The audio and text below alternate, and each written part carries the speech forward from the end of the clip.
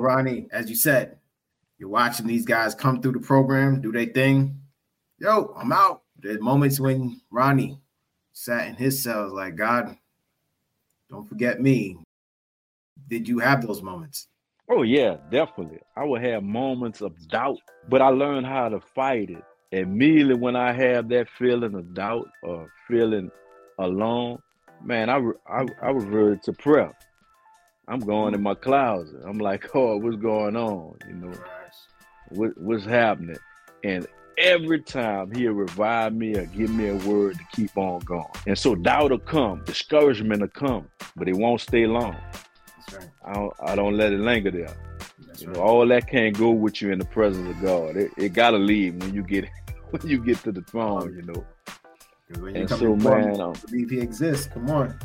That's right. That's what helped me a lot, man. I can remember my case got accepted in the United States Supreme Court, which is a great accomplishment. And an inmate lawyer had did it. He was so happy. I didn't understand the weight of it. Most lawyers want their cases accepted in the United States Supreme Court to be heard.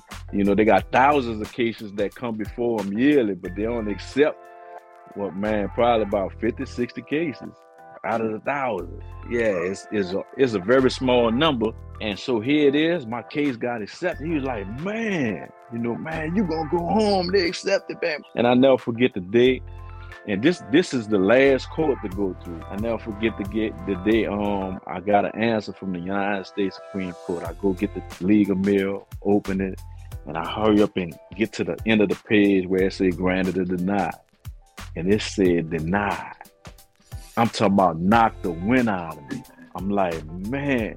So this like solidifies my life sentence. In the natural, it says that, man, look, you have exhausted all your state remedies. This solidifies that you're going to die in prison. But my immediate reaction, this became a habit to me. My immediate reaction was, man, I got to get in the presence of God. I got to go pray. So I found a place alone and prayed. And man, he reassured me in his presence that I wasn't going to die there in the face of that. And so I just said what I heard.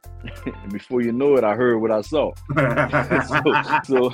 so here it is, man. Later in 2012, the United States Supreme Court came back with a ruling in it, Miller versus Alabama, that it was unconstitutional to give a juvenile a mandatory life sentence.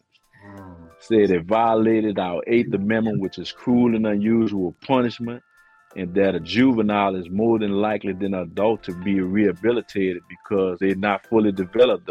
They broke down the parts of the brain, saying the frontal lobe in a juvenile is not fully developed. That's the part of the brain that helps you appreciate risk and consequences. That's why a lot of juveniles do some crazy things. It even talked about how contradictory the law was, where you couldn't go to the military at the age of 16 or 17, but you can go to the prison. You couldn't buy cigarettes or alcohol, but you can end up in adult prison. And so after that ruling came down, that made my sentence illegal. And so I filed a motion to correct illegal sentence in the courts. It was granted. And so I went to going back and forth to court to get another sentence. As you said, the wind got knocked out of you in the first letter. Second time, you finally got a chance to appeal. But you had an encounter with someone. Yeah. And this encounter was a major thing. Yeah, we had the first major encounter, God. Right. Then you had a major encounter with someone else. And so here it is. I'm going back and forth to court. And this process had something to do with somebody else filing something in court that affected everybody in the United States. That just came and trickled down to me. Wow. It wasn't even my case. It was Miller versus Alabama. Right. I'm about to say his name is not Miller, but all right. Yeah. And so it affected everybody, every juvenile who had a life sentence in the United States. And it was a lot. They had 200 to 300 in Angola. What? Yeah. Yeah. And so here it is. But no, this happened in 2012. I don't get home to 2018. That's 6 years, because Louisiana didn't want to do what the United States Supreme Court said. So Louisiana came back with a ruling, and the Louisiana Supreme Court said that Miller versus Alabama wasn't retroactive, which means that it went from 2012 forward. It didn't go backwards. and which was wrong. I'm talking about they fought us on every end. We thought it was going to be years. A lot of people were saying it's going to be years before somebody else get in the United States Supreme Court again to challenge retroactivity.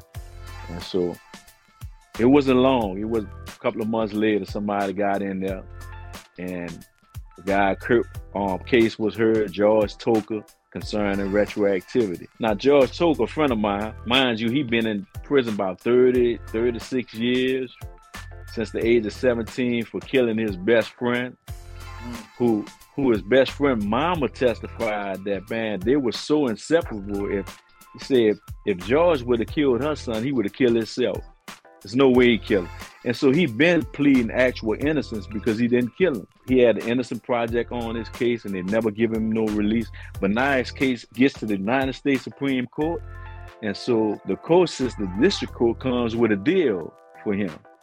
Say, okay, we'll drop your charge to manslaughter and give you the maximum on manslaughter, which was 21 years at the time. You get time, credit served, you go home. This the game they play because they know his case was going to affect hundreds in Louisiana, thousands across the United States. And so they know if he take the deal, that withdraws his case from the United States Supreme Court. So imagine the pressure he is under. I never forget it. We talked. He called me in the room. I prayed with him, and he like, man, I don't know what to do because his mother was sick. He don't know how long he's going to take, and he want to get out there before his mother died.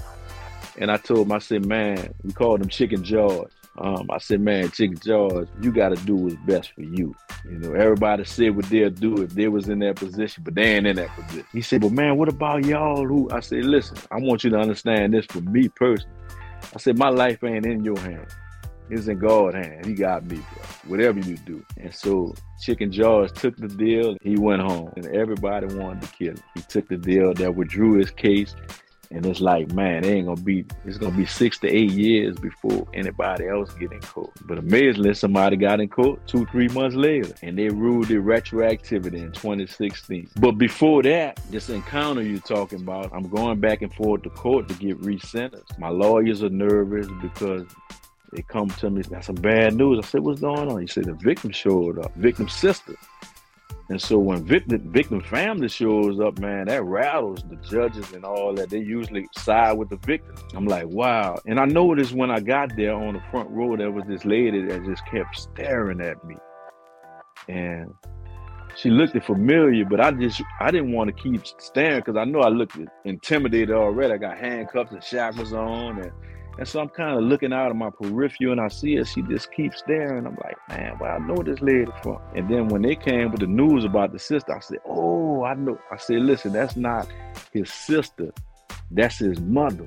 I remembered her from court. And when I began to develop a prayer life, man, I prayed for this lady more than I prayed for anybody in my life. I could still see her tears on the stand, crying about, you know, what I did to her son. I took her son away from her. And I always had a desire, man, to reconcile, to be able to just have a dialogue with her and tell her how sorry I was. That was greater than my desire to go home. That was number one on my list. And so when they come tell me that, I was like, man, look, see if I can talk to her. I said, man, I'd like to talk to her. So they went and get with the DA. DA talked to her. They come back. She said she didn't want to talk. She said everything she's going to say it on the stand. And it just so happened that they set the court date back to the following month. Praise God. I said, man, that's more time for me to pray. I prayed for her that month, kept praying for her. And so when we get to court, she requests to speak to me. I'm telling you, this is nothing but a miracle from God. This is all God, man. And here it is, man. I get a chance to speak with her. They bring her behind me. The DA sit next to her, and I turn around and I tell her, man, this is the hardest conversation I have ever had in my life, to look this woman in the eyes after killing her son. Did you have thoughts of turning back and saying, nah, you know what? Forget it. Did you have thoughts like that? No. I knew it was it. This was time. I thank God. I've been praying for this moment, and I was just ready. I didn't know what I was going to say, Just asking God, look, you just helped me through this with the state. This was 15 years after the incident? Probably, this is 2016. From 91 to 2016. Yeah, so we're looking at 20 plus. Yeah. So I turns around and I tell him, very emotional, both of us crying while we're talking. And I said, ma'am, I take full responsibility for the death of your son. And when she first sat down there, she was like this. Her hands were folded tight. But when I said that, her hands released and she leaned toward me. I said, ma'am, I don't have any excuses.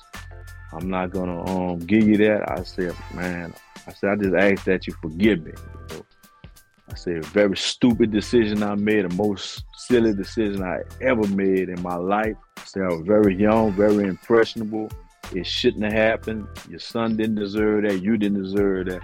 I said, I pray that you can find in your heart to forgive me. Her response was, I don't hate you. She said, and I forgive you. And I believe you deserve a second chance. Man. Wow. Man, listen. Although I was handcuffed and shackled, man, I felt that come off me. It was a freedom I can't explain. I didn't even care what happens through the proceedings of the court after that. It was amazing, man. Wow. For her to say, I forgive you. And then she gets on the stand and echoes what she said in private on the record. And tell the judge that. Yep. And were you able to see the reaction of other people's faces when she said that? No, I was too zoned out. Right. It was just me. It was just me and her in the courtroom. Yeah. I didn't see anyone else. Mm-hmm. You know. And so they came back and re-sentenced me and gave me parole eligibility. So now I'm eligible for parole. Everybody clapping. I was the last case. I remember everybody was leaving out the courtroom, and the judge said my little niece was like the last one going out. And the judge said, Mr. Olivia, you can visit with your family. So I begging for them to come back, and they start coming back in the courtroom. Listen, the lady came back and pushed past my family to get to me first. Man. Man. And she told me, man, she said, just do me one favor. I said, what, ma'am? Anything. She said, just don't pick that gun up no more. I said, ma'am, you never have to worry about that. I said, you never have to worry about that. That's right. The only gun you got 66 clips and four man, look, for people's lives. Don't stop shooting. And it don't stop. Right? It don't run go. out. Let's go. It don't run out. You ain't got to reload. It don't run out. Man, Ronnie, she says this, and you got eligibility for parole. Yeah. And take me back when now you're going back to yourself. Again, you just said, this woman said words that lifted so much off of you. And then you get another set of words. And now you're going back into yourself. Ronnie Olivia, what's in your mind at this point? And so I'm in a dormitory at this time. There's no cell. And I've been working for the chapel department over 15 years. And I have an office. I go back in my office and man, what this happened? Just meditating on what happened. I'm still crying, just thanking God. I'm like, man, this really about to happen. You know, man, I'm about to go home. I'm like, wow, man. And just to hear that she told me so much other things, man. She told me, man, so many other things. You can read it in the book, 27 Summers. It got so much in there, so much in detail. I get back, share with friends. A lot of people are happy. And, man, I later get a date for parole, go up. Most awesome board. I'm talking about, man, it was crazy. It was another miracle, because all my lawyers was worried about this one board member who had my case. He read everything you have, your transcript, everything several times and take notes. And when he come back, he drills you. So they was worried about him, and he had my case. And then I had a portfolio about the size of a phone book with all my accomplishments. He read all through that. He said, Mr. Olivia, I read through your transcript and your portfolio several times. He said, at this time, I have no question. Come on now. I'm talking about God silence. He asked no questions, man. Come on, man. Wow. And then I wound up getting a unanimous decision. I had a lot of family support. No opposition was there. She told me she was going to be there for the parole hearing at the court, but she didn't come. The victim's mom. Didn't have any opposition. In fact, that was my last time seeing her. Really? And yeah, I've been home. November the 8th, make 5 years I've been home. So, Ronnie, granted, walk outside the door to physical freedom now. You were spiritually free. Now, physical freedom. As I've spoken to cats who've been in the clink, they said when you come out of there, the air is different. Oh, it's very different. Very different. So when you come out and you take that deep breath, Ronnie, what goes through your head?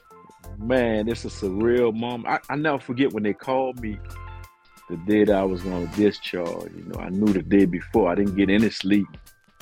Didn't eat anything. I can remember when I got to the catwalk that's leading to the hospital where they discharge you at in Angola. Man, I took out running. Full speed. I took out running. Stopped you. Took out running. Everybody hollered, "See him here." Man, I'll holler at you later.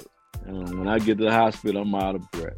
And I never forget home. I never forget when I actually get to the front gate and I'm released out there. My then fiance, who was my wife now, she was waiting. And man, it was awesome, man. I felt like I was dreaming. It didn't feel real.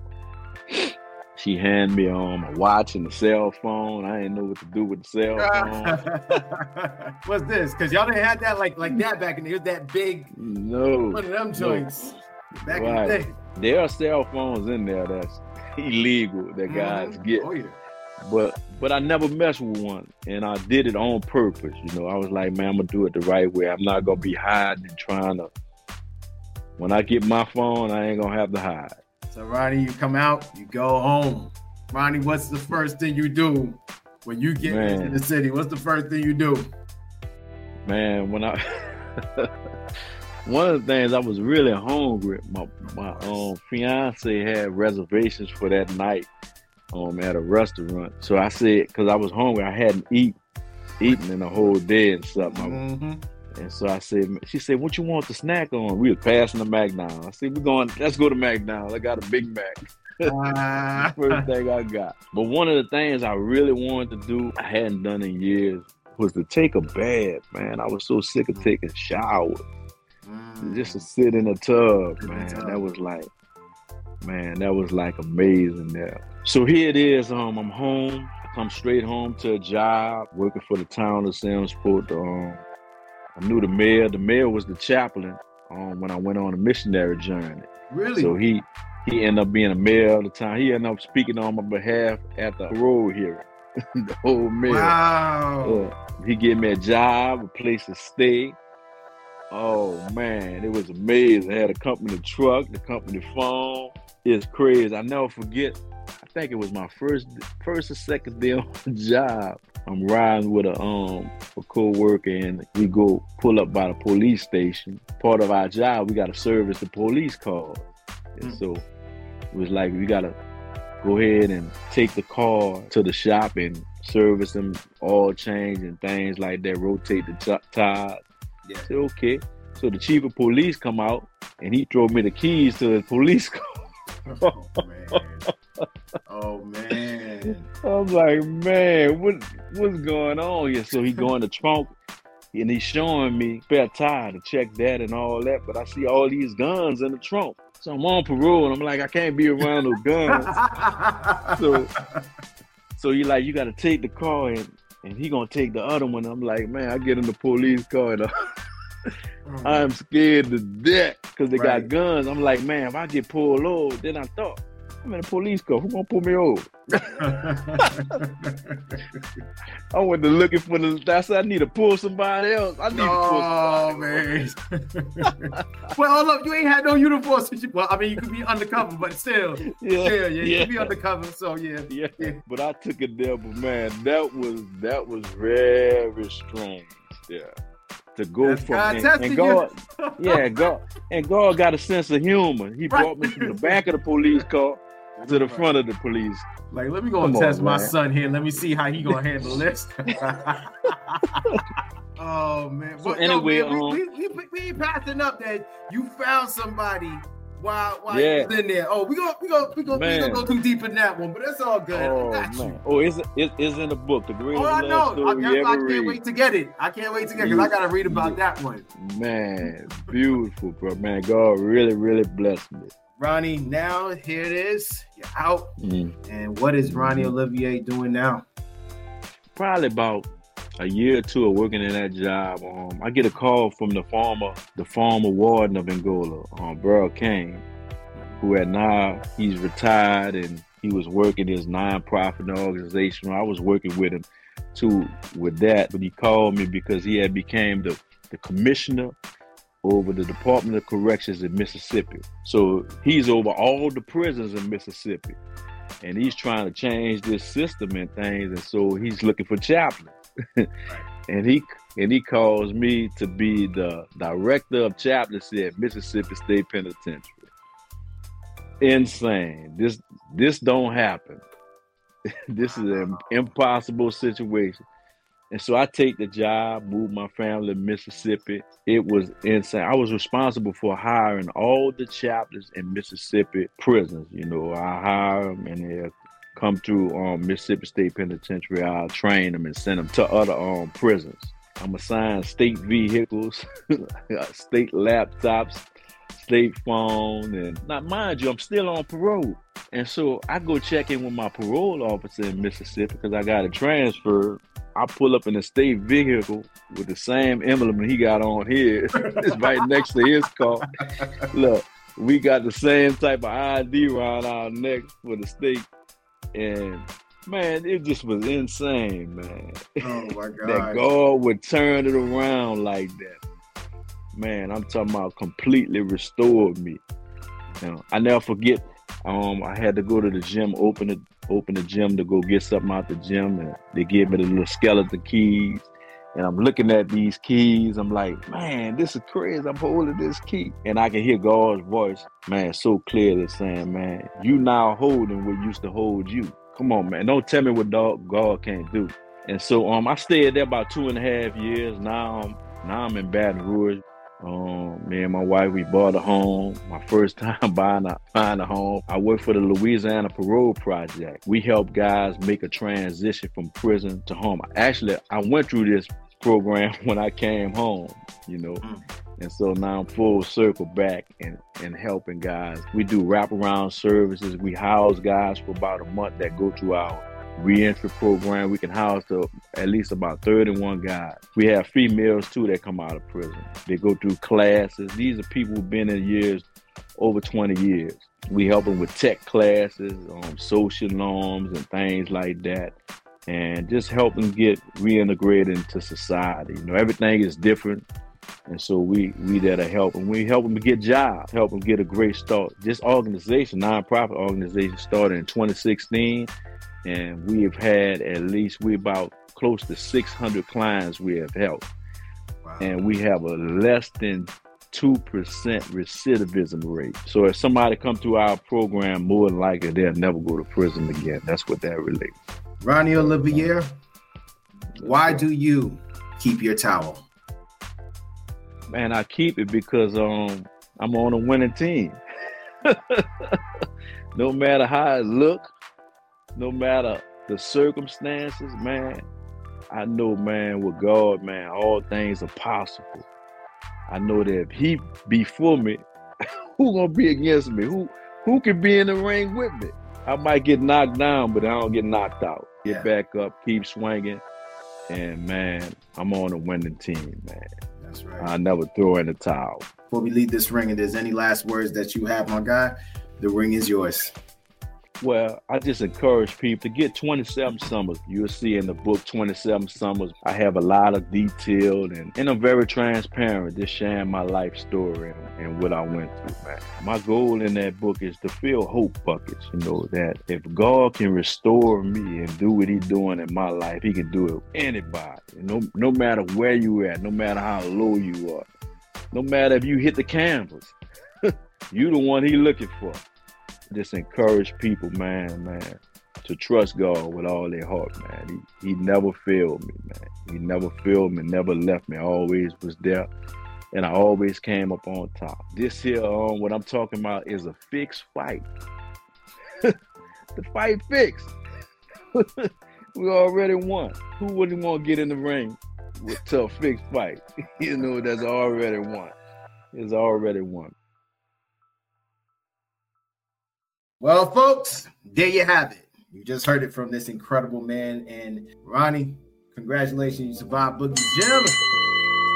You have made it through this incredible sparring session. And y'all got to go and check out 27 Summers. The book is out now. And I got mine on order. And I got to actually wait. It's all good. But Ronnie, I'm hoping one day I get a chance to meet you. I want to get that sign, man. But yeah, y'all go ahead and check him out. He's on so many other shows. So once again, ladies and gentlemen, thanks a lot for rocking with me. And as always, wipe the blood, wipe the sweat, wipe the tears. But whatever you do, don't throw in your towel. We'll see you on the next one, y'all. We out of here. Peace.